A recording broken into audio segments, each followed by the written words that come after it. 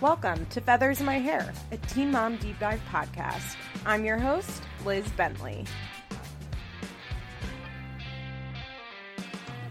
Hi, everyone. Okay, fair warning. I am once again at the shores, kind of unplanned. It's supposed to be really nice this weekend. My dad and my stepmom are not going to be here. They have a wedding, so I figured I would come down. The issue is that I can really hear traffic from where my dad's place is. And I'm just noticing this, right now. And I apologize if you can hear this. I'm recording this on Friday night. I just watched some gymnastics. If you don't know, I'm like super into gymnastics right now. I always like to watch it, the Olympics, and I would sometimes watch some other stuff, but in the last couple years, I've gotten pretty into watching it. I would say I have a 34% understanding of the sport, which is actually quite high because it's really fucking hard to follow gymnastics if you never did gymnastics. Chelsea Memel is she'll be 33 at the end of this month. She is a formerly retired elite gymnast world champion. Olympic silver medalist, I believe. I don't think she has a gold. But she retired in 2012, had 2 kids, got married, was judging gymnastics, coaching, and then in the pandemic time, she started fucking around in the gym, and tonight she just fucking rocked it in championships. It is truly one of the most inspiring things I've ever seen in my life. It's one of the few things that brings me joy these days. Chelsea and Bunny the talking dog are really the only things from 2020 that make me feel good. And I cried watching Chelsea's gymnastics tonight, which I did not think I would ever cry watching gymnastics, but watching her husband cry in the stands as she stuck her bars dismount was just too much for me. Too much. Gymnastics is just such an abusive sport, and they really just abuse the shit out of little kids, little girls specifically. I don't follow men's gymnastics, so I don't know what they do to the men, but they just break down the bodies of little girls. And to watch a 32-year-old woman compete with 16 to 20-year-olds is just beyond. It's so inspiring. I suggest you guys watch. Obviously, Simone Biles is killing it, and she's just the most incredible to watch. But I would definitely say, if you are someone who likes an underdog story, you should turn into Trials and watch Chelsea Memel. And then stay past the Olympics because she's not going to make the Olympics team, and watch her in Worlds 2021. Okay, this is not a gymnastics podcast.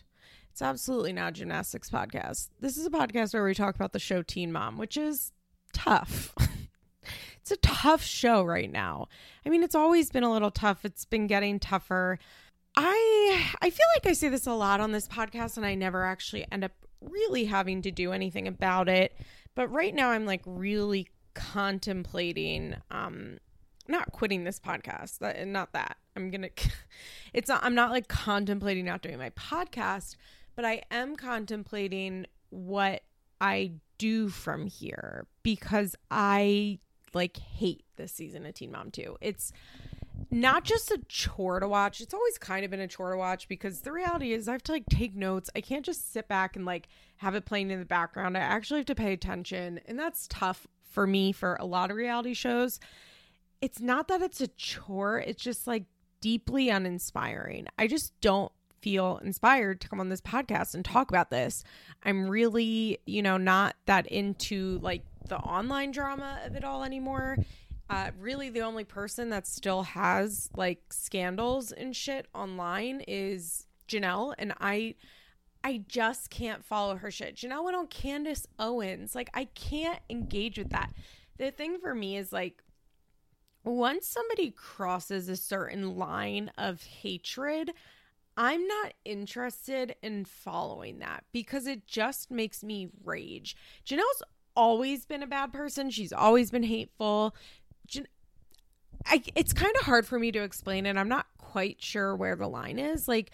I don't know if it makes total sense where my line is, but I just I can't bring myself to care about what her and David are doing, because like all of the drama I see about Janelle is like her going on Candace Owens, her posting that COVID test gives you cancer, posting some racist bullshit. And it's just like, there's no point in following this. There's nothing interesting about it at all. It's just watching a racist, hateful bigot be a racist, hateful bigot. And to me, there's nothing redeeming in that. Like, I need to be interested in drama. I need there to actually be an interesting story to go along with it, or like a compelling reason that I want to watch this character, even if that character is online.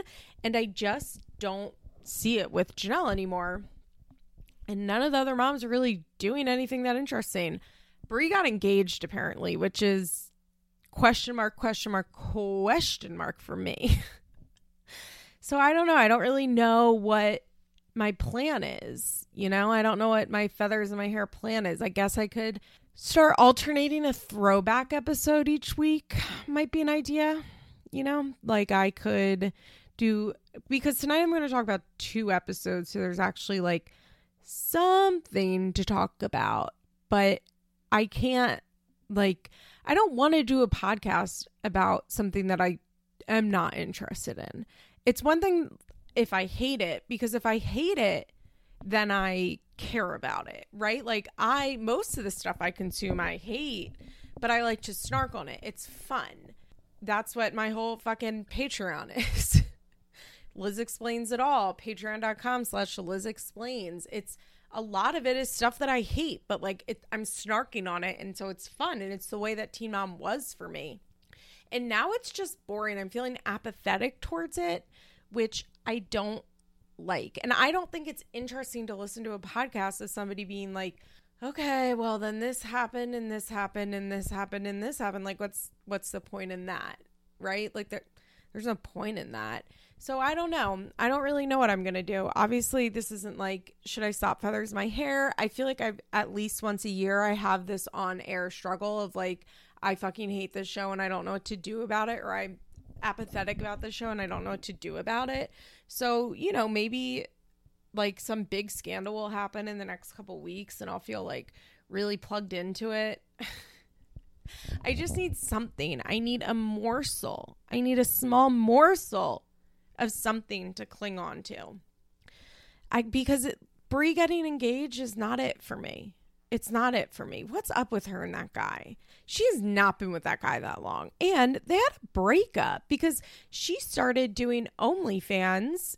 Did you guys know this? Like at one point she made an OnlyFans and was like, oh yeah, I'm doing this because me and Javi 2 broke up.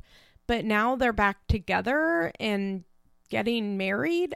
I'm going to just talk about Brie right now because Brie confuses me. Brie is very, what's the best way to say this? She's very cagey, right? She's very private.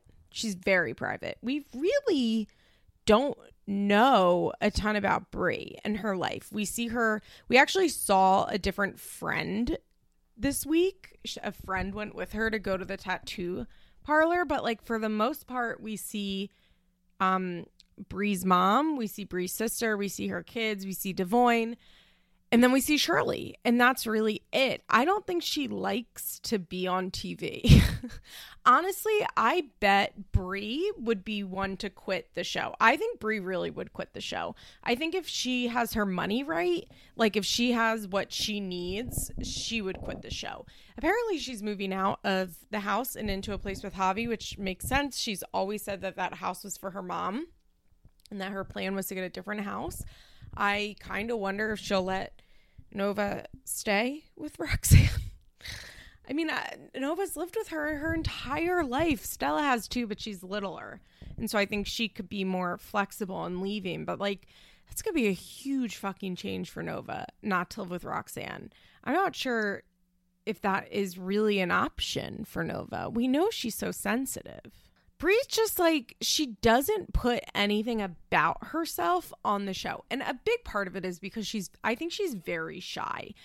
Like, I think Brie's actually a very, very shy person. And so I think her natural, like, default state is private. I think a lot of shy people are quite private about their lives. Obviously not everyone, but I do think for the most part that if you're a very shy person, like it's easy for you not to talk about yourself, right? And so I think Brie's just really shy is part of it. I think the other part of it is that I bet she's always been like this, would be my guess. I would bet she's always had like a secret boyfriend that she wasn't telling anybody about. She also comes from like a loud ass nosy family. So I think she's just gotten like really good at hiding, if you will, like hiding her stuff until she's ready to talk about it. And it doesn't lend itself very well to a reality show. When she's like, the guys I date don't want to be on this show. It's like, okay, so could you date someone new could you go find Matt Baer? Could you get back with Javi? What's his last name? Marquin? Could you get back with Javi number one? Like that might be interesting. This new guy is not interesting to me. I've seen a lot of people like really prejudge him. They've called him a thug, you know, just like the classic racist bullshit that always gets spoken about in this fandom. I personally think that I don't know. I feel so indifferent to him. He didn't really have a winning personality as far as being on the show, but Brie made it pretty clear he just like isn't that interested in being on camera. But like, he's a tattoo artist. It's okay if he has face tattoos. Like, he is in one of the few professions that it's okay to have face tattoos. I just hope that like she's actually happy with him. Here's one thing about Brie is that I do not think she'll get married unless she really wants to. I think Brie is somebody that can call it quits. I think that's actually like an admirable quality in Brie, is that once like she's done with you, she's able to be done with you. I remember even do you remember this? When Kale was pregnant with Lux, and I guess Brie and Javi got together because I remember baby Lux came with Kale to that reunion. So I think that Brie and Javi got together like a little bit after this. But I remember Kale was saying something like, I watched Brianna's shows and like she was able to just like cut off Lewis and just like totally end it. And I don't understand why I can't do that. And it's so hard for me to do that. And I think Kale's right. Like, I think Brie is really good at just like cutting people out when she needs to. And how did I get here to Brie cutting people out? I just like blacked into what I was saying. I have no fucking idea what I'm talking about. I'm recording this kind of late because I was just watching gymnastics and like I had a full day at work and I drove down the shore. So I don't know. Is my brain a little spacey? Maybe it is.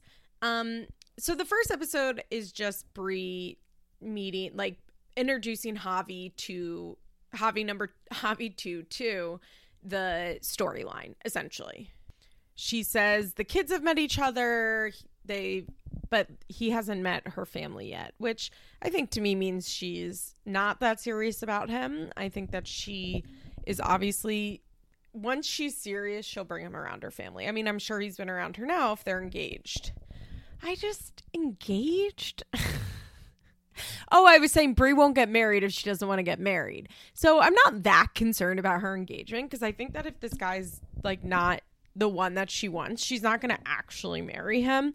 Brie is not that type, but I do think it seems like they're rushing. I don't think they've been together even a year. And Brie's young. I think Brie's like 26 or 27. She's 3 to 4 years younger than the Teen Mom OG girls, and I think 2 years younger than the Teen Mom 2 girls. Girls, they're women. And so she's young. So I don't see her rushing into marriage. Okay, so the second episode, well, which one does Kale meet Devoyne in? Okay. There's a lot of crossover in the second episode in that Brie and Jade are together and Kale and Devoyne are together. So basically the second episode is about Jade getting plastic surgery. And this was like, was I supposed to care about this? I'm watching this and like Jade's talking about how nervous she is. I'm so nervous. I have a panic disorder. It's going to hurt so much. I'm like, okay, so don't get a Brazilian butt lift. I don't feel any empathy for Jade in this. Like, okay, so if you feel that way, like, if you are that scared, like, just don't get it. You don't need to get it. By the way, she did not go to Dr. Miami like Brie did, so hopefully her results are better. I feel like I don't trust any of Jade's result pictures. Jade is one of the worst, like, filters on Instagram. Kayla, actually, from Teen Mom Young and Pregnant, which, I mean, I guess that's going to come back in August, supposedly. Oh, and I think I saw that they added the girl whose dad built her the tiny house. I believe I saw that girl from 16 and Pregnant, like the new season, episode 1, Maddie, I think her name was. I believe she's going to be joining, which is interesting. Apparently she's a COVID denier, which, like, yeah. We all watched her episode, right? Like, are we surprised she's a COVID denier? I think people really liked her, though, after her episode, and so they were upset when they realized she had some questionable viewpoints, which fair enough. But I think that will be a nice dynamic. Her dad was lovely, at least in the capacity of, like, parents on this show. I thought it was really interesting, the dynamic they had, like, living on that fucking compound with her dad's best friend's parents, like that. That real mess of a living situation, I think, is very interesting. She had that terrible boyfriend.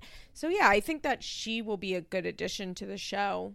You know, between Kayla, who else is on the show? Brie. Why can't I remember, like, anybody's name on this show? Holy shit. I have Swiss cheese holes for my brain right now. Do you guys remember the MTV True Life episode, True Life, I'm Addicted to Ecstasy? Now, remember to my young listeners. I don't know if I have any young listeners. But if I have a young listeners, ecstasy is what we used to call MDMA. It was in a pill form and it got mixed with meth. I mean, I'm sure that MDMA now Molly does, but that's what ecstasy was essentially.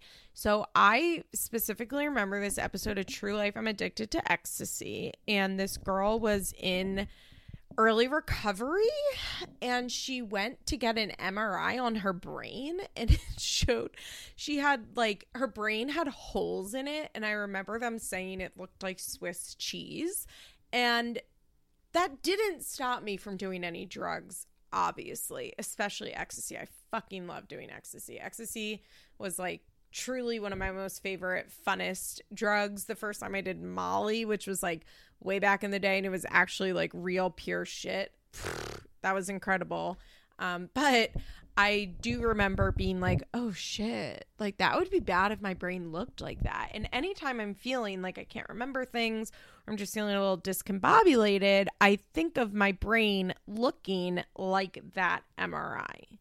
Speaking of, when the fuck is MTV or Paramount, whatever, Viacom, going to put on the Paramount Network thing, their, like, back catalog of fucking True Life and Real World? I have all the time people being like, oh my God, Real World's on the Paramount Network. And I'm like, yeah, Real World seasons 1, 2, and 3, which are seasons I don't care about. Well, I think 1, 2, 3, and 4 are on there. I think Through London is on there, right? Because I think it goes New York, LA, San Francisco, London, and then they go to Miami. Miami is the first Real World season that I started caring about. That actually aired before I started watching, but they still would play, like, marathons of that regularly. They didn't really play a lot of pre-Miami Real World, if you all remember, like, on their all-day marathons that they used to air all of the time. They didn't really show, like, I did watch LA a little bit. I remember watching episodes of LA. I've never really seen San Francisco, even though I know it's, like, the iconic one, but I want to see the ones I care about, which is really seasons 5 through 10. 10 is when they go back to New York. And after that, it gets a little shaky. But, like, I just want to be able to watch these shows, and I really want to be able to watch True Life. It's because I don't have the fucking music rights. I get it. I know why it's not up there, but, like, I would pay a lot of money to watch these shows with fake music in it. Like, cut the music. Give us what we want, MTV. Please give us what we want. Instead of, like, fucking, I just saw they announced today, I don't know if it's going on MTV or just onto like the Paramount thing, that Snooki, you heard it right, Snooki, Nicole from Jersey Shore is getting a spin-off of Ridiculous, I believe called Messiness, in which it's, I guess, the same concept of ridiculousness or whatever that fucking show is called with Rob Dyrdek and Chanel West Coast, which every time I see on Twitter often that, like, I guess MTV just runs episodes of that like all day long, which makes sense. It's been on the air for a very, very long time and they probably own all the rights to everything they show on it. And it's like not that topical. I mean, they're just like, it's America's Funniest Home Videos is what that show is, right? Like, it's just America's Funniest Home Videos, so they can air it over and over again. But I guess Snooki is going to be hosting a spinoff of it, which originally somebody reminded me was actually supposed to be hosted by Jake Paul and Tana Mongeau, which I totally forgot about. If you want to hear me talk about Tana Mongeau, I definitely did an episode on her. That was actually really good on my Patreon. I've talked a lot about Tana. She's very much part of the YouTube world that I'm interested in. I just heard this big like expose, if you will, on BuzzFeed on Gabby Hanna, the Gabby Show. This is a little detour. Look, this fucking show sucks. We're going to talk about some other things. And it was trying to explain why people hate this YouTuber. And I just want to go on record and say that I don't like almost any cultural critics commentary, like professional cultural critics commentary on YouTube. I think that they inherently do not understand the platform. Even someone like Taylor Lorenz, who really fucking fancies herself to be the smartest person on earth when it comes to internet stuff, I just feel like they don't quite get it. And I feel like they explain it. They try too hard to do like an explain like I'm 5 and they miss stuff. And what I'm saying is that I'm the only good YouTube commentator. No, what I was going to say is that actually, like, if you want to know about YouTubers, go on YouTube. Look, I know that sounds very simple, but I don't mean to watch them. Watch drama channel videos on them. I know it's like, well, I'd rather read like a real journalist write about it in the New York Times or on BuzzFeed, but they just don't get it. And I personally think like nobody does a better job explaining YouTube drama than YouTube drama channels. They understand the culture of YouTube. And I think what a lot of cultural critics miss, they're always trying to examine like, why is this person hated? Why is this person hated? And I think what they like, it's often framed as sexism. And I mean, yeah, that like all of that shit plays into it. But I think what they miss is that as long as you like a YouTuber, as long as a YouTuber is likable, they can do anything and nobody cares. I think that people don't get that. I think that it's very hard for people to understand that, even though it's really what all celebrity is, right? Like, it doesn't matter if Gabby Hanna, scandal-wise, hasn't really done that much bad stuff compared to other people, because she's just not likable. And that's what it is. Full stop. She is not a likable person. So people latch on to hating her. I'm sorry. This is a fucking mess.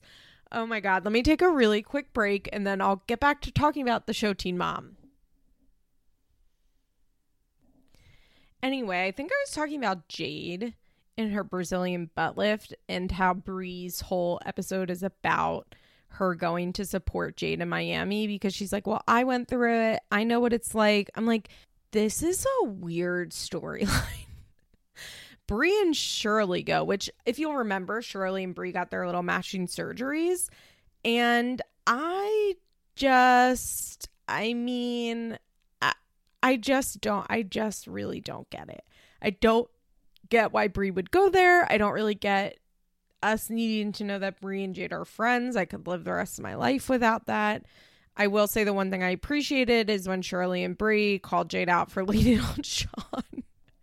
They're like, okay, but like you're acting like you're going to get married to him.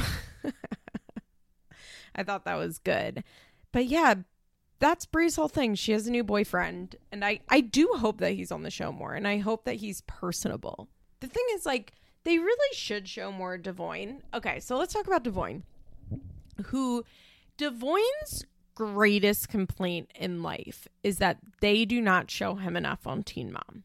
If you go and look at his Instagram, Devoin has fangirls. Oh, does he have fangirls? I mean, he's cute. He's probably the cutest guy on the show. I'm like running through my head. I mean, I guess Cole would be a better looking than Devoin. I mean, that's up for debate, but like as currently on Teen Mom 2 and even Teen Mom OG, Devoin is probably one of the better looking men on this show. Not just dads, but like men on this show.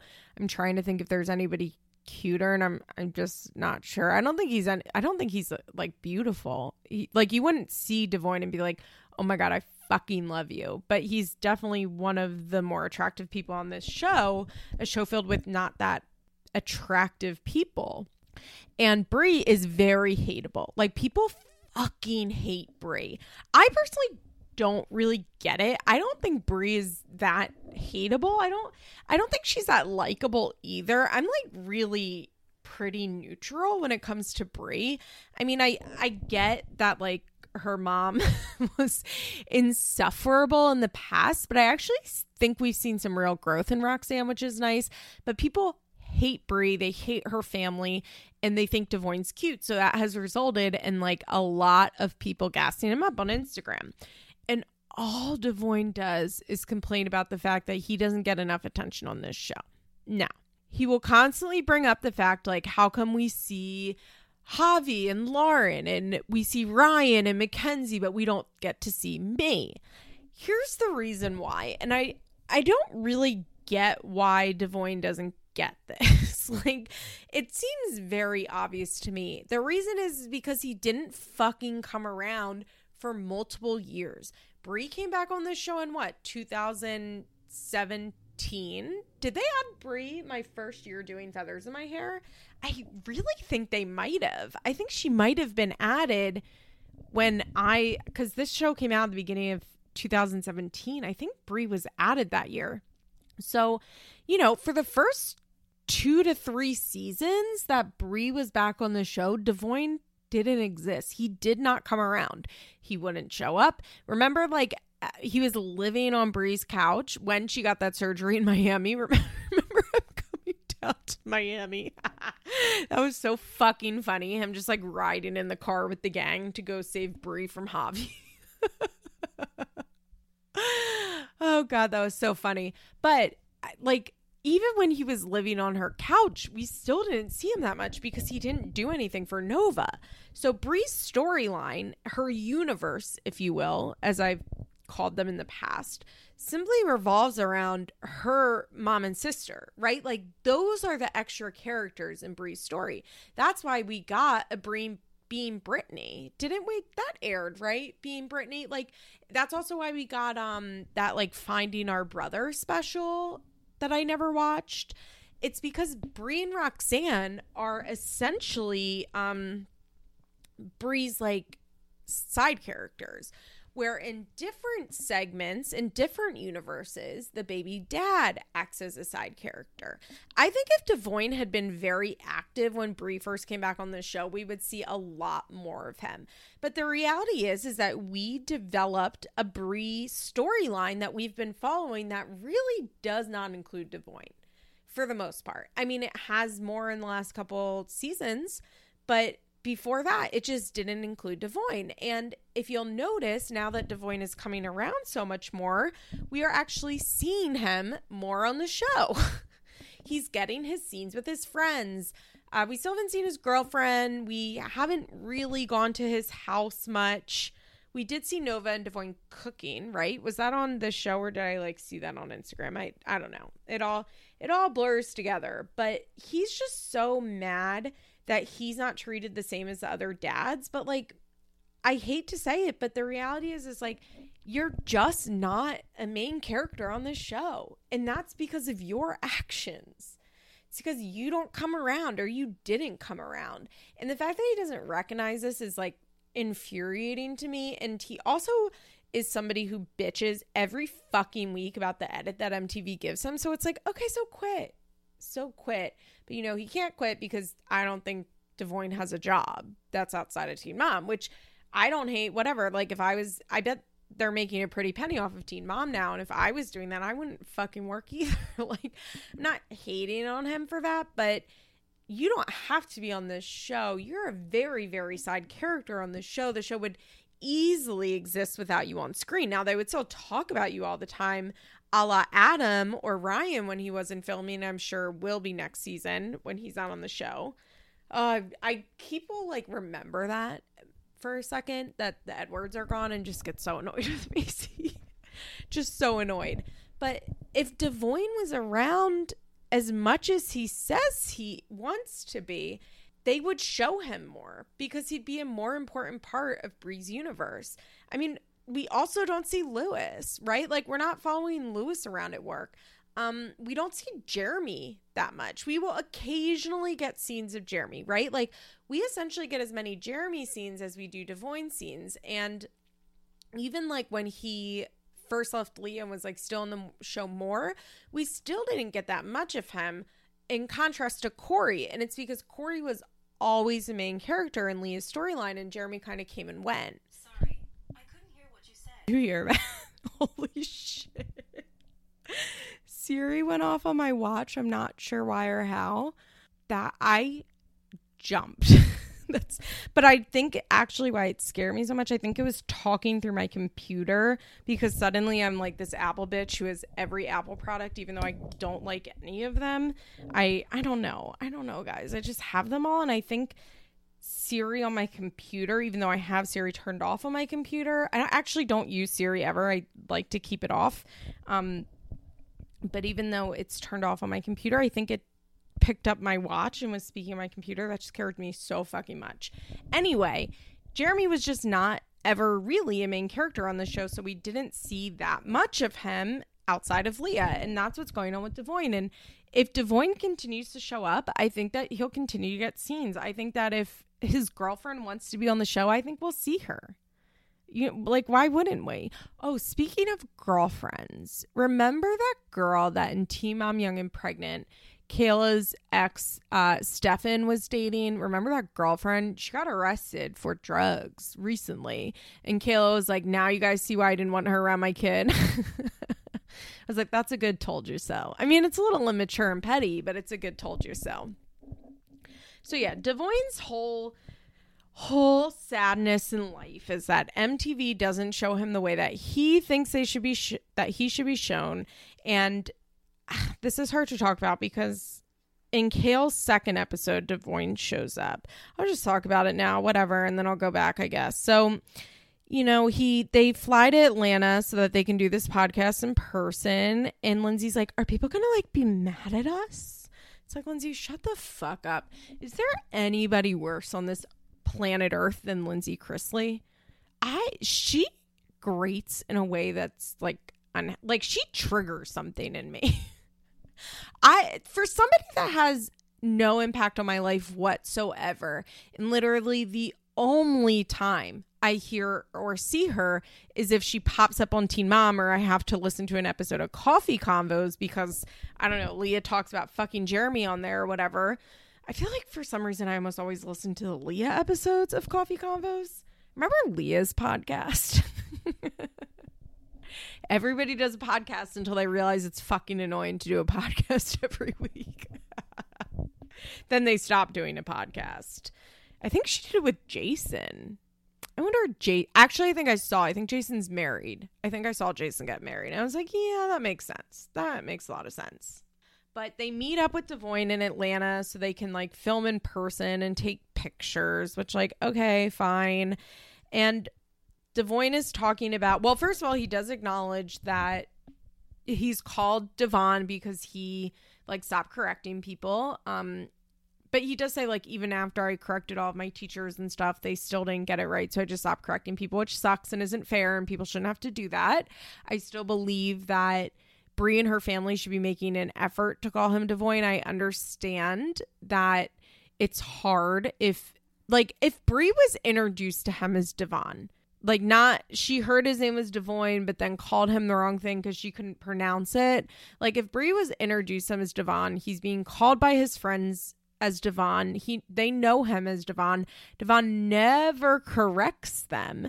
And then, like, randomly they hear that actually his name is Devoin and that's what he likes to go by. I can understand that being hard, but at the same time, I really do think that you should respect people's names. And even if it's difficult, they should be making an attempt to correctly say his name because it's not that hard. Yes, it's hard to correct saying a name that you've known for a long time and calling a person by a different name, but like, you can do it, you know? Like, I have trans friends and family members that I now call them by a different name. It's fine. It's doable. You just have to try. And I think Brie and her family's like complete lack of effort for trying, now that Devoin has made it clear that that's what he wants to be called, I think is a problem. Once again, I think MTV could be doing more to make this clear. I didn't like that when Brie was making fun of him or like scolding him, she called him by Devoin. Did you notice that in the last episode? She's like, Devoin forgot to pick her up. It's like, so you know his name. So you know what his name is. So fucking call him that.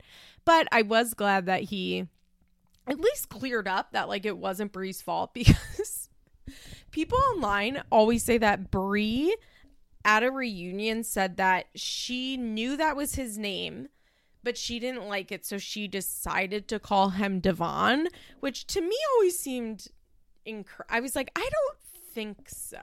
Like, that doesn't ring true to me. And I'm just not surprised that it is what I've always suspected. He was being called the wrong name in school. He stopped correcting people. That's what his friends called him. That's how Brie met him. So that's what they kept calling him. But he does say that that's what he likes to be called, Devoin. This segment was very weird because obviously they chopped the shit out of it, right? Like, I'm assuming Devoin talked on this podcast for 30 minutes to an hour. I think her podcast isn't that long and she does a shit ton of ads. So I bet it was like a 30 to 45 minute conversation would be my guess. We, of course, saw like 2 minutes of it. And, you know, I actually thought it was funny that Lindsay Chrisley, like, did not have a lot of empathy for him. He's talking about, so they're talking about Brianna. By the way, I noticed that I call Brie, Brianna, and Brianna. I don't know which one it is. I think Roxanne calls her Brianna, right? Is that, like, in my head, I can hear and see Roxanne saying Brianna, but if I see that name, I call, like, my Philly accent is Brianna, is how I would say that. By the way, guys, did you watch Mare? Are you guys Mare fans? I'm a Mare fan. Just so you know, one of my neighbors had a speaking role on Mare. She played the mom of the girl who beat up Erin, you know, like the girl that was dating Dylan. She played that girl's mom. She had a couple scenes, really proud of her. My mom was like telling me that our neighbor was on Mare, and I figured she meant like an extra on the show. And so when I found out she had a speaking role, I was like, oh, that's actually cool as shit. Most of it was filmed in my town, if not my towns that I've lived in and like neighboring towns. It takes place technically in Delaware County, but it was shot in Chester County where I live. And oh my God, have we heard enough about this fucking accent? People are obsessed with this accent. She did a pretty good job. I will say, as somebody who has a Philly accent, as you all know, mine isn't that bad. Because I live a little further out. Also, my mom is not from the Philadelphia area, which I think impacts it too. And like, my dad's family doesn't do regional accents really. They all speak with that, like, I don't know, that upper class thing of the Northeast, the Mid-Atlantic. What's it called? That Kate Hepburn had. Like, I would imagine that's probably what my grandfather's family sounded like, more than any sort of deep Philadelphia accent. But I obviously have one, and I think Kate did like a good job. All things considered, she did a good job. I'm not quite sure why people are like so fucking obsessed with her accent, like so obsessed with it, and it's been talked about so much. And I saw this like idiotic headline from the New York Times the other day that was tough. It used John in the wrong way. Like, it was just trying to be this like commentary on the Philadelphia accent that it was not. It was actually embarrassing. But so I will say Kate did good. She did get water down, which I don't say water. If you'll ever notice, I do say water. She did get water, but like she emphasized when I actually laughed out loud in the first episode when she said overdosed. She said it like that. It made me really laugh. And she also, and they all kept saying daughter, like daughter, their daughter. They were doing the water sound in daughter, which sounded really fucking weird. But in general, like, she did a pretty good job. I don't think it's a particularly hard accent to do. It's just a long O on things and like dropping your T in the middle of words, like mountain or Martin, like, and doing like a weird N at the end. Also like a hard A where a word should be an O in some places. But yeah, I loved Mare. Loved Mare. I fucking love a mini series. Like, I love a limited series. I'm still angry that they brought Big Little Lies back for season 2. I only watched like the first episode of it. I was like, I'm not interested in season 2 of this. Season 1 was so perfect. And I love Kate Winslet, and I thought she did a great job. And it was fun to see, like, to look at places and be like, oh my God, that's Coatesville. That's the hill in Coatesville. That's so cool.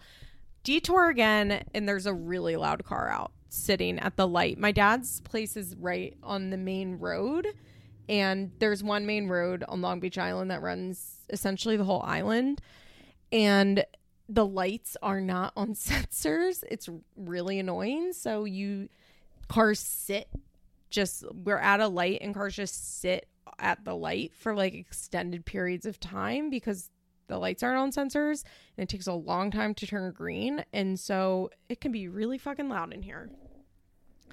Anyway, what were we talking about? Oh, so Devoyne. I'm like, do I do a podcast about Teen Mom? Is that something that I do? I'm not quite sure that I do a Teen Mom podcast. I think this is actually a Mayor of Easttown commentary. I get people to ask me to recap fictional stuff a lot. Like on my Patreon, I'll have people request me talk about fictional things, and I just can't. I just am not. I don't know how to like do that in an entertaining way. That's just not for me. By the way, the other show that I'm fucking obsessed with right now is ABC Families. Well, what's it called now? Freeform. Cruel Summer. It's on Hulu. It's almost over. There are only 2 episodes left, so you can start to watch it. I watch it. I thought the whole thing was released at once, and it wasn't. I was mad, but I love this teen girl show. It is so good. It's very clever. I think the acting is actually like incredible. So I cannot recommend Cruel Summer enough. I'm like hooked on Cruel Summer. Suddenly I'm like watching all of these weekly shows, which is weird. I was watching Mare, Cruel Summer, Handmaids. I'm still watching Handmaid's Tale. Are you guys still watching Handmaid's Tale? I feel like there are about 72 of us left still watching Handmaid's Tale. I think I'm just gonna have to watch it till the bitter end. Like, it's torture porn, and it has been since mid-season 2, but I love it. It's not great, and yet I'm crying all these episodes. One thing I had June do with Luke in last week's episode, that was a choice by the writers. And I'm watching Hacks on HBO Max, which is dropping 2 episodes at a time. I'm really liking Hacks, but I will say if you have not started Hacks, you should wait and watch them when they like all come out.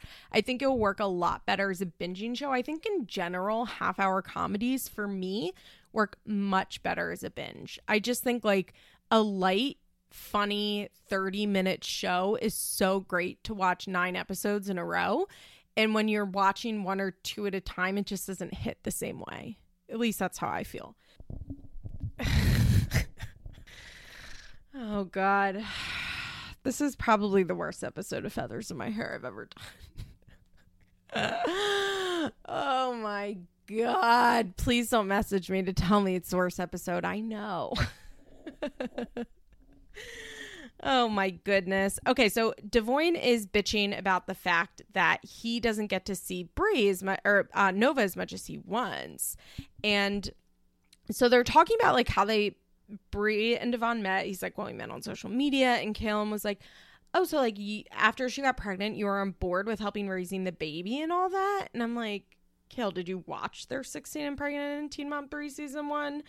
Devoyne says, absolutely. Now, don't get me wrong. When she was pregnant, I didn't grasp the fact that we're not together, but it's still your kid and you have to do your shit. You mean until Nova was 7, you didn't grasp that? When she was pregnant. Get the fuck out of here, Devoyne. Please, it's just ridiculous. So they cut really quick to, what do you like to do? And I was like, wait, what? They didn't respond to that? And then my dumbass realized that they were just editing a long podcast into a short segment. Devoyne says he has a pretty good relationship with Nova, which I think is a weird thing for a parent to say. It's so casual. Like, I would say I have like a pretty good relationship with my boss. like yeah, it's like pretty good. Like, we're not best friends, but like I think he likes me. Like, I think it's pretty good. Like, that's how I feel about my boss. I think that you should feel more passionate about your relationship with your children. I don't think any full-time parent would describe their relationship with their 10-year-old. I think Nova's 9 or 10. Their 10-year-old is pretty good. I just think it's a weird way to talk about your kid. Like, I feel like if you have a hard relationship with your child, you say, you know, sometimes it can be a real struggle. Like, she is really hard-headed and she's stubborn, but that also makes her so smart and funny, blah, blah, blah, blah, blah. Like, just the like, oh yeah, it's pretty good. Like, oh, okay. And it's like he's talking about a friend is always how I feel when he's talking about Nova, which, I mean, it's because he doesn't parent her, right? So they're talking about Devoyne's friends. And Devoyne says, like, you know, most of my friends are fathers. Well, first Lindsay says, well, you know, we're both mothers, so I think we understand it from the perspective of mom, so it's nice to hear the father side. And I'm like, is it nice? I guess. And Devoyne says, you know, most of my friends are fathers. We're all dealing with the same thing. He's like, some of them are worse than me. I'm not the most perfect person, but seeing how freely their baby moms give them their kids, I'm like, well, what the fuck is wrong with me? I'm not a felon. I ain't got nothing on my record. Like, why won't you just throw her at me? Okay. Devoyne, shut the fuck up. First of all, what do you mean you don't have a record? What are you talking about? Now, I don't think his record is like anything to hold against him. I think he mostly got in trouble for weed, which, like, I don't give a fuck. I do think that he was quite immature while on probation and did not do a good job of not smoking weed so that he wouldn't get put in jail. But for him to say he doesn't have a record, I'm like, I think that's like not a factual statement. Like, you have a record. It might be bullshit, but you have one. Also, to like bring up his friends' baby mothers, like, what? And then when he's like, they're worse than me, I'm like, you know what it reminded me of? Okay. One of my worst things about me, one of the worst qualities about me is that I fucking love the show Girls on HBO. It is so bad. Lena Dunham is truly the worst, but for whatever reason, that's like a comfort show for me. It hits. And in the first episode of that show, Hannah Horvath's parents take her out to dinner to tell her that she's being cut off and they can't afford to pay her rent anymore. And she goes, like, I could be a drug addict. Like, so many people I know are drug addicts. Like, you're so lucky that I'm not a drug addict. Like, that's what Devoyne reminded me of. Like, I could be worse. Okay. But you could also be significantly better. Like, when I could be worse. That's a wild thing to say when it comes to, like, your relationship with your child. Like, yeah, I'm sure you could be worse, but we shouldn't what your friend, and also like what your friends do has nothing to do with you. And this is actually where I was like, okay, Lindsay Chrisley. Lindsay goes, I mean, I don't know how cut up this was, but she's like, well, I think that's why Kale always says that it's like so important to have a custody agreement and things on paper, right? Like, don't you always say that it's like so important that you default to the paper, the paperwork? And Devoin doesn't say anything. I don't know if he says something in the episode, but, you know, once again, this is just another reminder that Devoin can spend all of the time he wants bitching, but he doesn't care enough to go to court and get a custody order. If he really wanted to be seeing Nova every other weekend, the courts would give it to him. I mean, he has been present in Nova's life for a few years now. He's been pretty stable. He has a stable income. He has a safe home.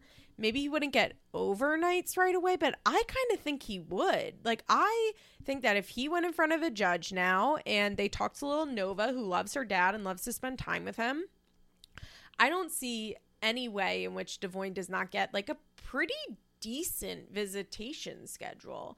Like I can see him having a classic dad of like every other weekend type of custody schedule and dinners on Wednesday. Do they still do that? Are there still people that have custody agreements like that? That was really common when I was a kid, a dad having every other weekend, and then they would have dinner on Wednesdays. Do you remember? Like, it was always Wednesdays that the dinner was, but I think people do 50-50 now, I guess, so they don't really do every other weekend. Wasn't it the worst when like one of your friends would be at their dad's house on the weekend and they like couldn't come over because they had to go to their dad's, or like you went to their dad's house and it was like weird and it was like, can we just go back to your mom's house, or opposite? Yeah, but I think Devoin could get a very regular custody schedule because he does have an established relationship with Nova, and as he said, like, on paper, he's pretty much fine as far as we know. He has a criminal record, yeah, but it's misdemeanors and it's from a little while ago. And I think that any judge would be more than willing to at least give him like regular visitation that maybe even is supervised, although I doubt it. But like, I don't really see why he wouldn't be able to get overnights, but he does not care, because if he goes and gets custody, then he won't be able to blame Bree when he doesn't want to parent anymore and wants to dip out. Okay, so let's talk about Kale's first episode, I guess, which is, oh, goodness gracious. Basically, she's worried about Isaac because Isaac doesn't have his activities right now. Lincoln is playing football and is really into football. I was kind of shocked to see Lincoln playing tackle football. Lincoln's little. By the way, like, tackle football shouldn't be a sport anymore, right? Like, have we all agreed on that?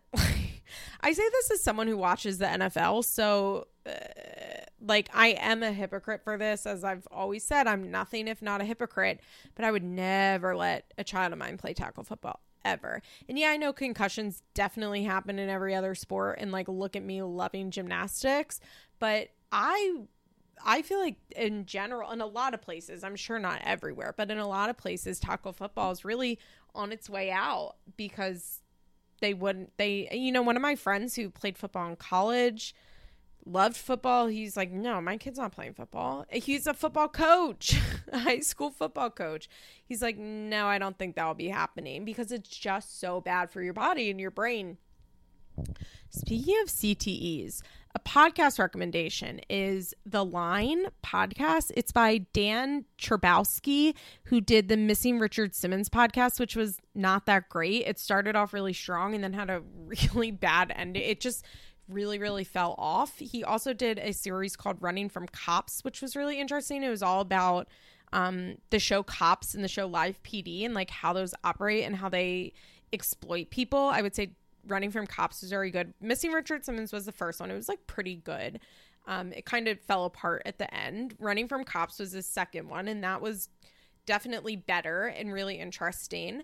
But that was more of like an anthology. And his newest one, The Line, it's about Navy SEALs, which I didn't think I would care about, but it was really fucking interesting. Like, really, it was, in my opinion, very, very well done. It's actually pretty short. It's 7 or 8 episodes long. The episodes are like 40 minutes. I listened to it driving to Virginia, and I had time left over. I listened to the whole thing.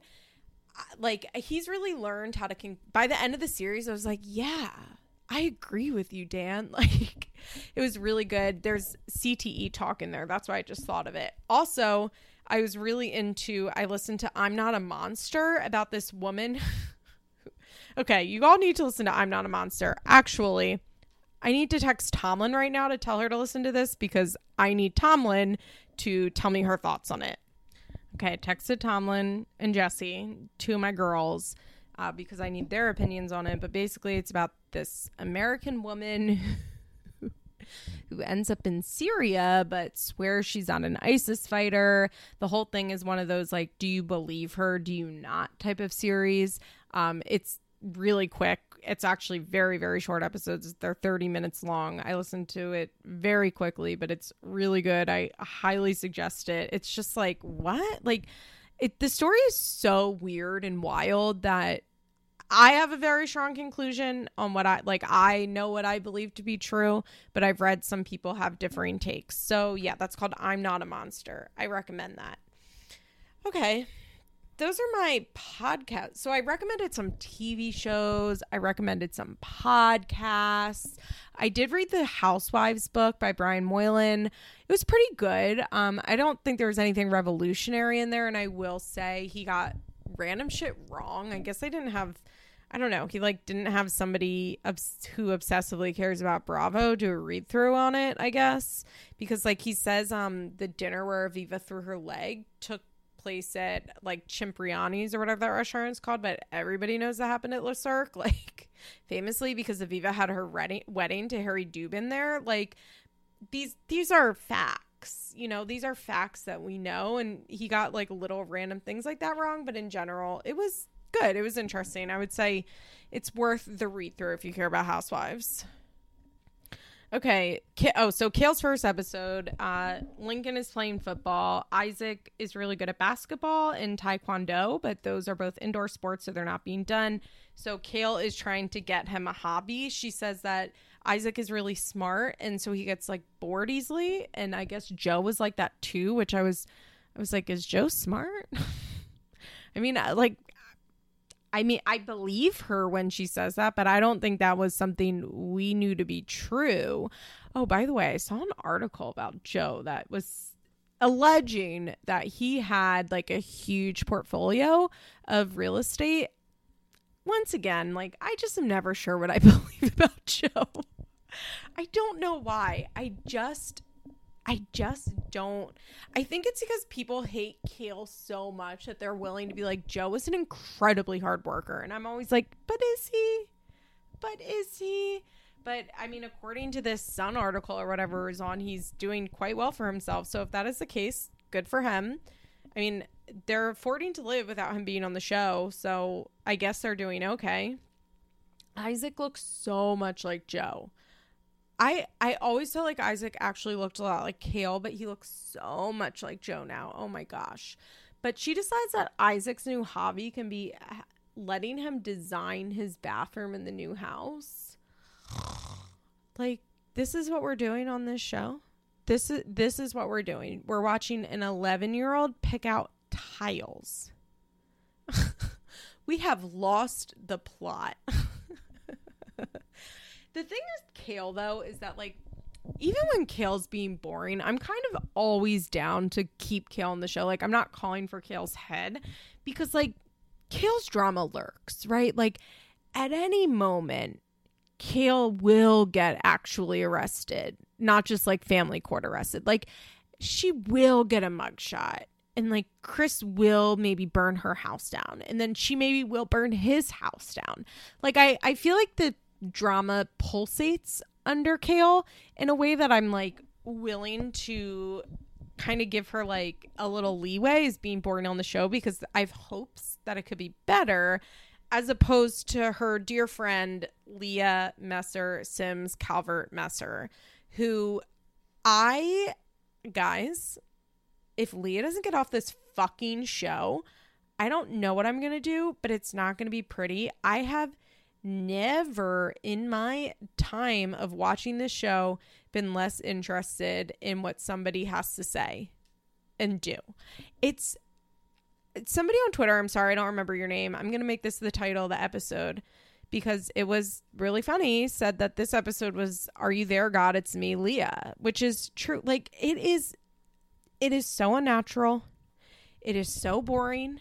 It is so weird. I do not care one iota about Leah giving her girls the period talk.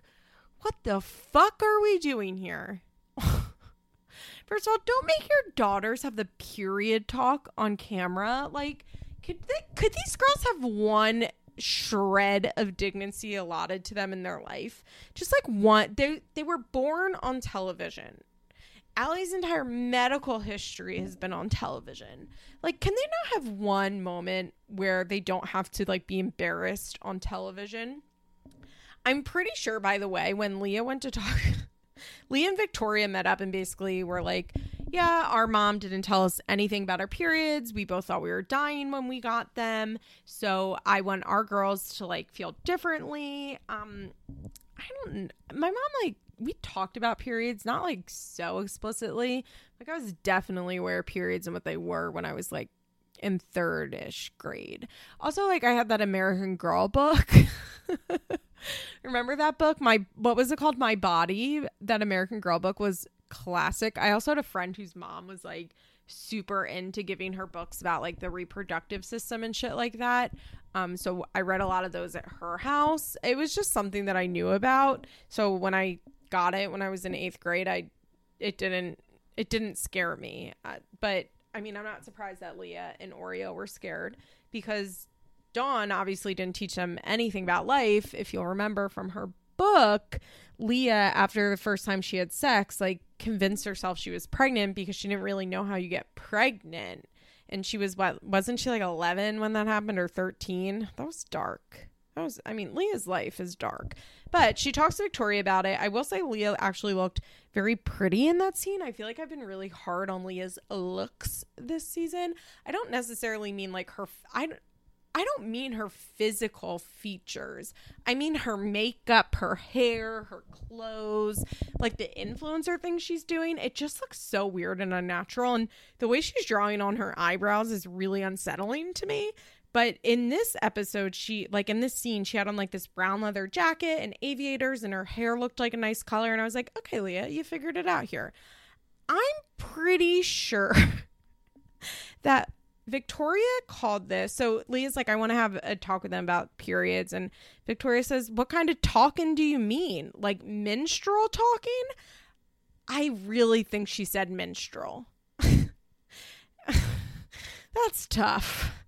That's really tough. Yikes. Like, I even rewound it to listen again, and I don't think that was her accent. I think she said menstrual. I wonder what's going on with Victoria's baby dad.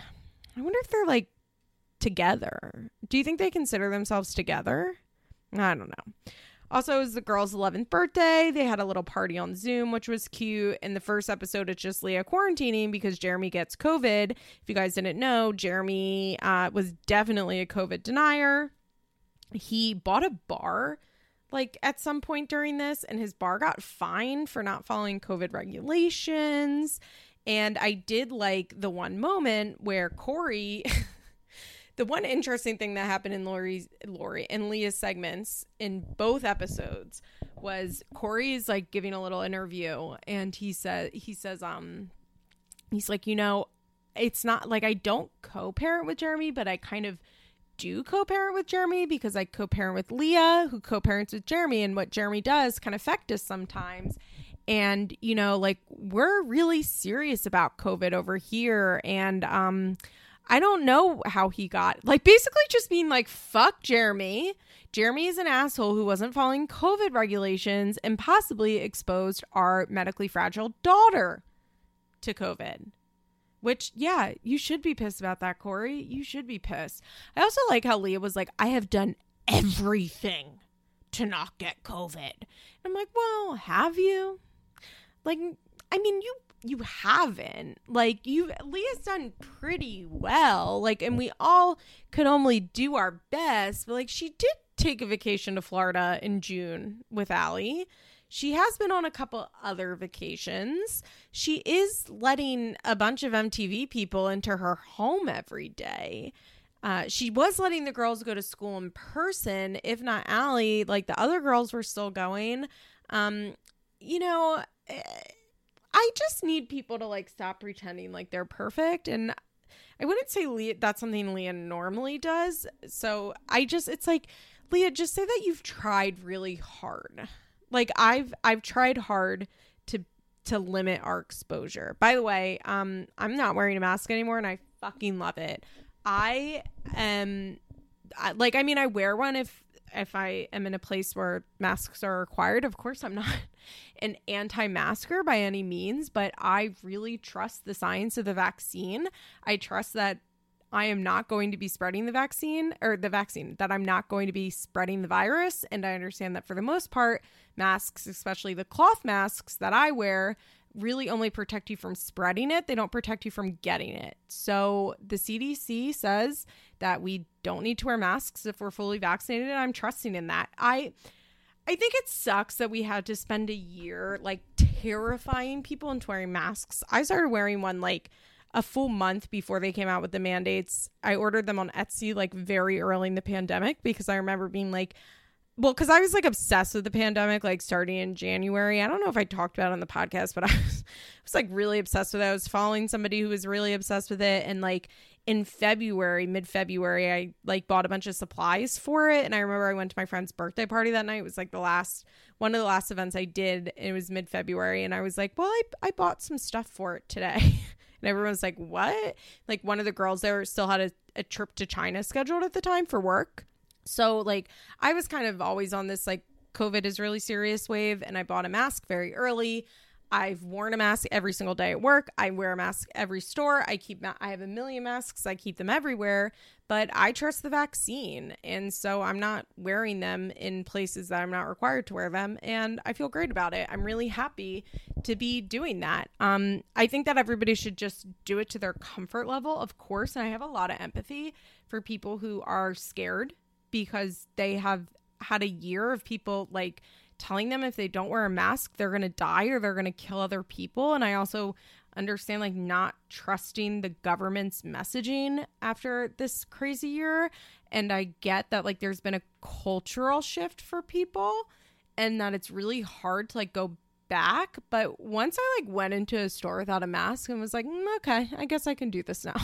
I guess I'll be doing this. I mean, I still wear it for the most part, like walking around like at work in the hallway.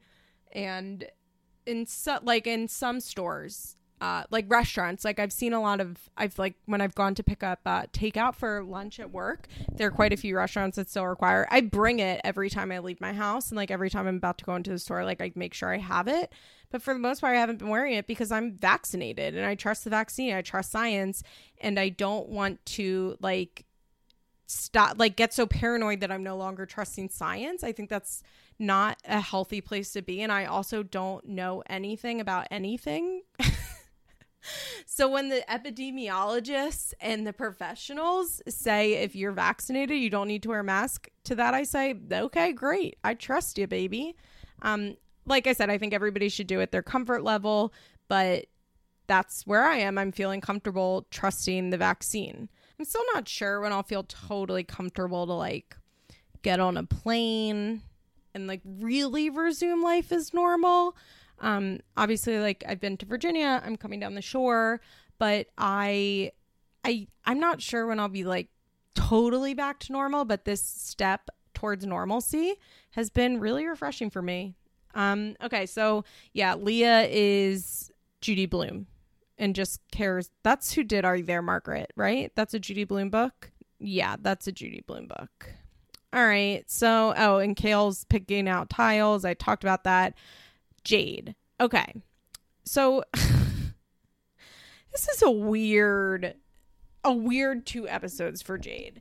Off camera, Sean proposes and Jade doesn't say no, but doesn't say yes. The ring, that big ass ugly ring that Sean got her, that he says is a salary's worth of a ring. And I said, that's probably not a good idea if that's true. That ring doesn't fit her, and that's why she's not wearing it. It's so weird. Sean keeps saying that he proposed because he wants to prove to Jade that he's serious about their relationship and that he wants to be with her forever and he doesn't want to be with anybody else and he wants to make that known. Where I'm sitting, I'm like, why don't you just do that with your actions? Like, why don't you just spend a year showing up every day and like being reliable and being a caring partner? Like, why your mind goes to getting engaged, I don't quite understand. Jade is essentially thinking the same thing as me, but so Jade and I agree on that. But to Jade, I say, like, why are you with this guy that you've been engaged to before, that you have all of this history with, that you do not seem to like? Because I swear to God, they do not like one another. They do not enjoy spending time with one another. They've just been together a really long fucking time. Why Jade continues to, I don't want to say lead him on. I don't know if I love that phrase for this situation, because I think that Sean is not serious about this. Like, I think to say that Jade is leading Sean on would imply that Sean is actually serious about like wanting to be married to Jade. But I don't think, he just wants a place to live. Like, Sean truly is with Jade for a place to live. And I want to shake Jade awake and be like, you see this, right? Like, you see this? And the producers keep being like, so are you guys together? And Jade says, what is Jade? She says, we're homies, I think is her answer. She also says of the proposal, it was so random. Like, guys, what are you doing here? What? I mean, I know what Sean's doing. Like I said, Sean wants to live somewhere. Jade also says that, or Sean says that he low-key proposed. I'm like, well, I think you need to high-key to propose. Jade's friend comes over and they're like explaining this to her. And she's like, what? Like, what are you talking about? And she goes, so it's a promise ring? And Sean's like, no. And it's like, well, I mean, like, I think it is. Jade said she's not ready to be someone's fiance, and neither is Sean. And it's like, okay, the thing that drives me up a fucking wall about Jade is every goddamn episode we have to hear about how she's taking it slow with Sean and they're in the best place they've ever been, so they just aren't gonna rush. And then like Sean is living at her house and like they're engaged, and I bet if that ring fit, she would wear it. Like, though I did like that Jade said that she wouldn't get married without a prenup. Was like, good for you, Jade. She also said that she probably wouldn't get married at all. She's like, I don't know if I'm interested in like legally getting married to someone. I was like, smart girl. So Jade's going to get her Brazilian butt lift. She's going to Miami. She has a weird consultation with a nurse. She's never met the surgeon. She will not meet him until an hour before her surgery. I understand traveling for plastic surgery. I don't think that's a bad idea, especially for something like a BBL, which, did you know that's like one of the most dangerous plastic surgery you can get? I did not know that. And I saw someone comment that somewhere and I was like, I don't think that's true, but it is true. And it's really dangerous and a lot of doctors won't do it. And I do think that if you're getting plastic surgery, you should go to the most expensive and the best doctor you can. And I think that if you live in Indiana, maybe there's not a renowned BBL artist in Indiana, so it makes sense to go to Miami, not to Dr. Miami, but to go to Miami, where like Miami or LA or New York, I guess. Like if I got my nose done, I would probably go to New York to get it done. I mean, there are good doctors in Philly, but I feel like a lot of people I know like go to New York to get it done, to go to better doctors. So I get it, but I can't quite understand like not having a consultation with your doctor. That to me was like a major red flag. Jade also just like repeatedly is asking for Xanax. Here's the thing. Jade does drugs. And I can tell because I know what she's doing. Like, Jade's asking for pills here. And she's doing it in a way that if you're not a pill head or a doctor shopper, you may not notice. But it's something that I did. I doctor shopped for a long time. I famously can get anything I want from doctors. And I famously like help my friends get drugs from doctors, but not, I've had people be like, oh, can you help me like ask what I should get, like how to get Xanax or how I can get pain pills. I'm like, no, I'm not going to help you do that. But I have a lot of friends that have asked me like, hey, how do I get a doctor to give me like anti-anxiety medicine, like an SSRI? And I teach them. I've taught friends throughout my life how to get things from the doctor. And really the main way you do it is you just say that you want it. But Jade is doing, you can't just say that you want like narcotics. You can't be like, can I just get some pain pills? Or can I get some Xanax? Usually you have to like beat around the bush a little bit. And so if you'll notice, Jade kept going, I have a panic disorder. Like, did you see my chart? My doctor wrote like, oh, she's fucked up. Like, she has so much anxiety. I'm going to have a lot of anxiety.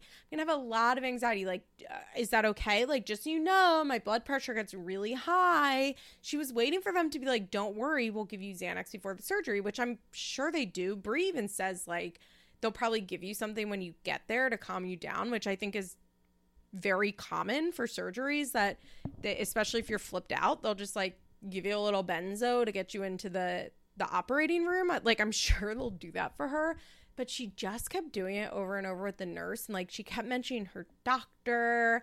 And I was like, Jade wants pills. Like, I see what she's doing here. I see it.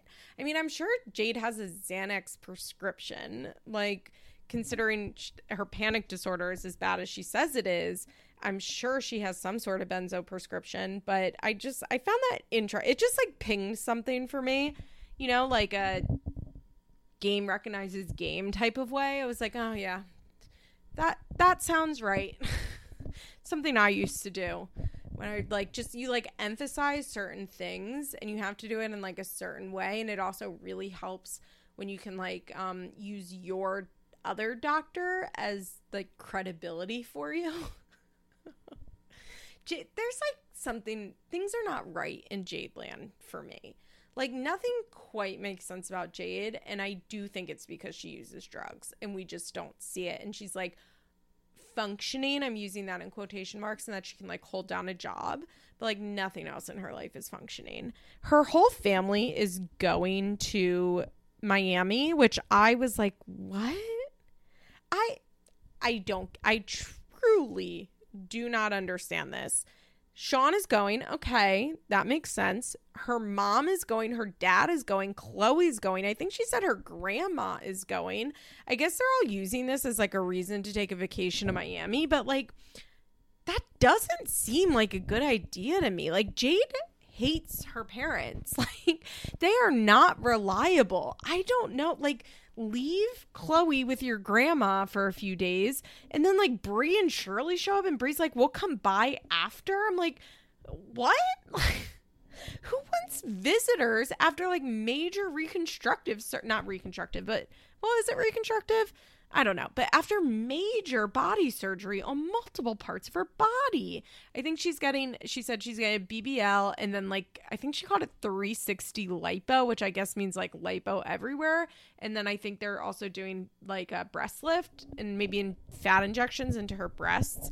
I liked how she was like, I just thought I'd be curvier when I grew up. I was like, okay, yeah, sure, we all did. I don't know. I just like my empathy levels for caring about Jade being flipped out about a surgery that she does not need to do is quite low for me. And I just can't understand like why. She said that her mom's going to pick up her meds for her. And I said, really? Christy? You're going to let Christy get a hand on your pills? Do you think that's a good idea? Sean? You're going to let Sean have access to your pills? They're going to give her serious opioids. Like, she's getting a major surgery. Why is she letting these drug addicts be around her pills? I mean, it's because they're everybody in her life. The only people who could take care of her are drug addicts. But I feel like Jade has a lot of friends and like other family members we don't see. And I feel like it would actually... Oh, she also said her friend's son is coming. I think that friend who's mother to Shakur, little Shakur. Which is, by the way, to name your child after Tupac when you are a white woman is ridiculous enough, but to choose the last name Shakur, which has like a major significance in the Black liberation movement, is just beyond. It is like, it's jaw-dropping to me that little kid's name is Shakur. Like, come the fuck on. But it to me would make more sense for Jade to bring a trusted friend or cousin than to bring her drug-addicted parents and boyfriend. Her very unreliable drug-addicted parents and boyfriend. Jade's making choices. All right, let's bring it home. Look at me. We talked for a little while today, guys. Did we talk about podcasts, Philadelphia accents, books, TV shows, not movies? I haven't really seen any movies lately. Here's the thing. I'm like desperate to go back to movie theaters. I cannot wait to go back to the movies, but there's nothing out that I want to see. I think it's probably going to be like, well, I guess Zola is going to come out in theaters. I do want to... I don't know. How do you guys think Zola is going to be received? If you don't know, Zola is an A24 movie. It was written by Jeremy O'Hara Scott, I think his name is, or Jamie Scott O'Harris, who did a very controversial play called Slave Play that was on Broadway. Quite controversial. There are a lot of really interesting takes about that, actually. I would suggest reading. But he adapted... a viral Twitter thread from a few years ago, if you guys will remember, the Zola thread. I still use the phrase lost in the sauce, which I got from that thread. It was really funny in the moment, and then you realize it's about like sex trafficking, and Zola is like actually not a good person and is like really exploited someone else. And I'm very curious about how they're going to shape this to see if it's, I don't know. I'm curious. I got good reviews out of Sundance, I believe, but I'm just not sure like how that's going to hold up to a 2021 lens. But I guess I'll probably see that in theaters. I just want to go back to the movie theaters. I miss going to the movies so much. I love to go to the movies by myself, get a little pretzel nuggets with a little cheese, get a drink, and just sit in the darkness. My ADD makes it not hard for me to watch movies. I definitely watch movies, but it makes it hard for me to concentrate on a lot of stuff for like fully. So I'm always doing two things at once. And so I love to sit in a movie theater and like not look at anything but the screen. I also just remembered something else I'm watching on Hulu. I think it's on FX originally, but it's called Pride. It's a documentary series about gay history, and it's really interesting. It's not just like, I don't know, it's each episode is about like a specific theme. One of them was about like radical lesbianism, which was so fucking interesting. It was so interesting. I really, really appreciated it. The first episode was weird. You have to stick through the first episode.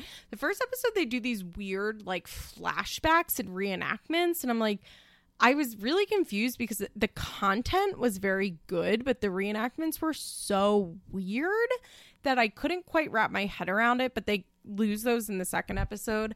The first episode is about like happy gay history, which I found very interesting, and that not like we always think of like gay history as being like in the closet and sad and depressed, and they were showing like gay people in the 40s and 50s who were happy with their lives. I thought that was a really interesting take. There's a really good episode on drag and trans women. Like I said, a really good episode on lesbian pride. I believe the next one that just came out is on the AIDS crisis. I haven't watched that one yet. I think it's actually going through each, now that I'm thinking about it, I'm pretty sure it's going 50s, 60s, 70s, and 80s. So it's Pride. I definitely recommend that. Obviously, it is Pride Month, and I think that while it's fun to dress up and to go to pride parades and to post on social media and to either participate in Pride because you're part of the community or to be an ally, I think that's great. But I also think education is so important, and learning our history is so important. I think that we think of a lot of things as lost to history that actually aren't. And I suggest watching stuff that is, you know, like most stuff. I feel like most documentaries on like gay history really focuses on the AIDS crisis, which, yeah, if you think about how many people died in the AIDS crisis, like it is one of the most important things that's happened ever in America, in my opinion. It should get that attention, but I do think it's really good to see other history too. And the saddest fucking part is that the reason that we don't see a lot of that other history is because AIDS killed so many elders, or what would now be elders at the time, and what would now be elders. It's actually like, I don't really want to think about that right now because it really is very, very upsetting, but highly recommend Pride on FX/Hulu.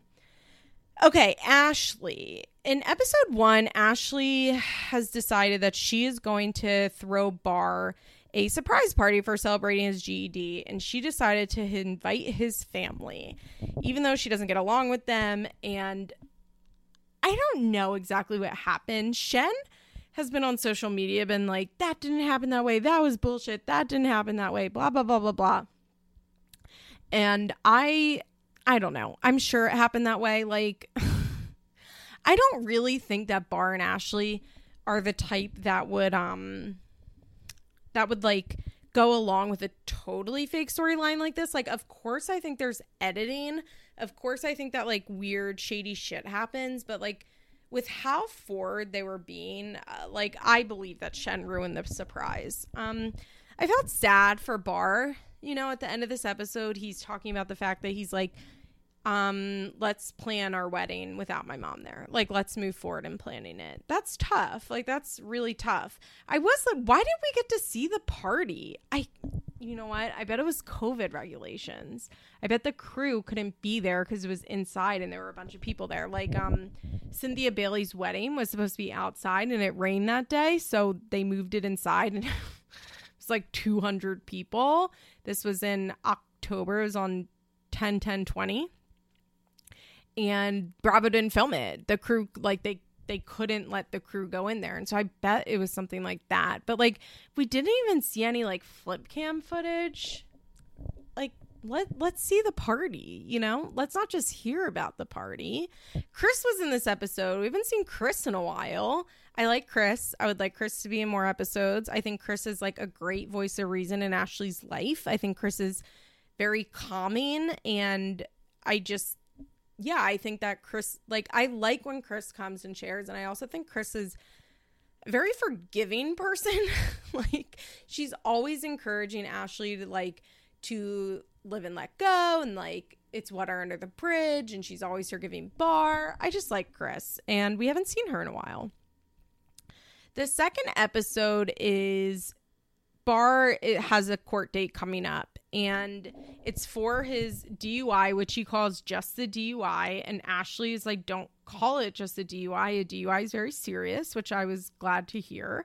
I don't know if she was just like aware that the cameras were there and how that would sound. But basically what Bar is saying is like, and she kind of clarifies this, is Bar is like, well, why would I go to jail over DUI? Like, it's just a DUI, which I get. I think that's not an uncommon mentality. But I mean, DUI laws are getting strict. I'm pretty sure in Pennsylvania now, after your second, it's automatic, like, county jail time. You used to be able to get like 4 DUIs before you had to go to jail. Now I think it's after 2.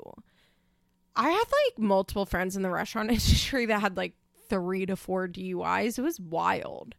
Like, everybody, I was at one restaurant I worked at, I swear to God, I was the only person that had a DUI. And that was just by the grace of God that I didn't get one. Like I've talked about on this podcast, probably my biggest regret when I think back about my addiction and the things that I did is driving impaired.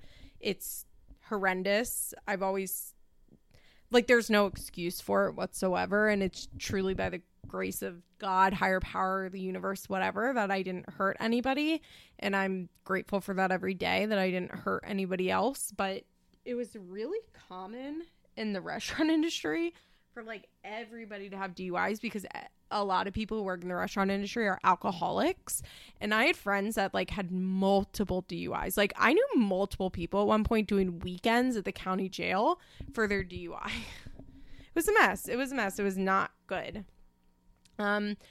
Bar's like, I just want this bracelet off. I think his ankle bracelet is just like a Scram machine, like Lindsay Lohan had, not like an ankle not like a GPS monitor.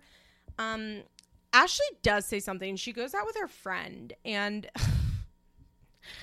she goes, you know, I've never come home and been like, oh no, the cops are here. Guess what happened? Like, you never guess what happened, babe. Like, I'm sorry the cops were here last night. Like, I never caused that to happen. And I'm like, you're almost there, Ashley. Like, you almost get it. When she said that, it's like, you are so close to getting it and yet still so far away. You're right, Ashley. That doesn't happen to you, which is why you should break up with Barr. I still want to know what happened with Barr and that gun charge and what's going to happen with that. That's fucking serious. That's really serious. I mean, obviously we know he didn't go to jail for the DUI, but I wonder how long he lost his license for. Possibly a long time. Like I said, DUI's laws are getting stricter. They absolutely should. Oh, gosh. It's just, like, when she says stuff like, Ashley wants us to think, and I recognize this because this is something that I did. Like, Ashley wants us to think that she knows how crazy this all is and she doesn't condone it. But, like, she does condone it because she's still with him. And one day she'll get that. I hope one day she'll get that. Because until then, like, I'm not sure. Like, she's just going to keep looking like a fool. Like, as she said, she's going to let Barr keep embarrassing her. All right, guys, that's it for this, like, super wacky Feathers in My Hair episode. Listen to I'm Not a Monster and let me know what you think about the maybe ISIS, maybe not ISIS, true believer American woman who ends up in Syria. That's actually what I want to hear about. Listen to that and then come and comment on my Instagram about that. This podcast now is just a podcast recapping other podcasts. It's very meta. Are there podcasts like there must be podcasts that recap podcasts?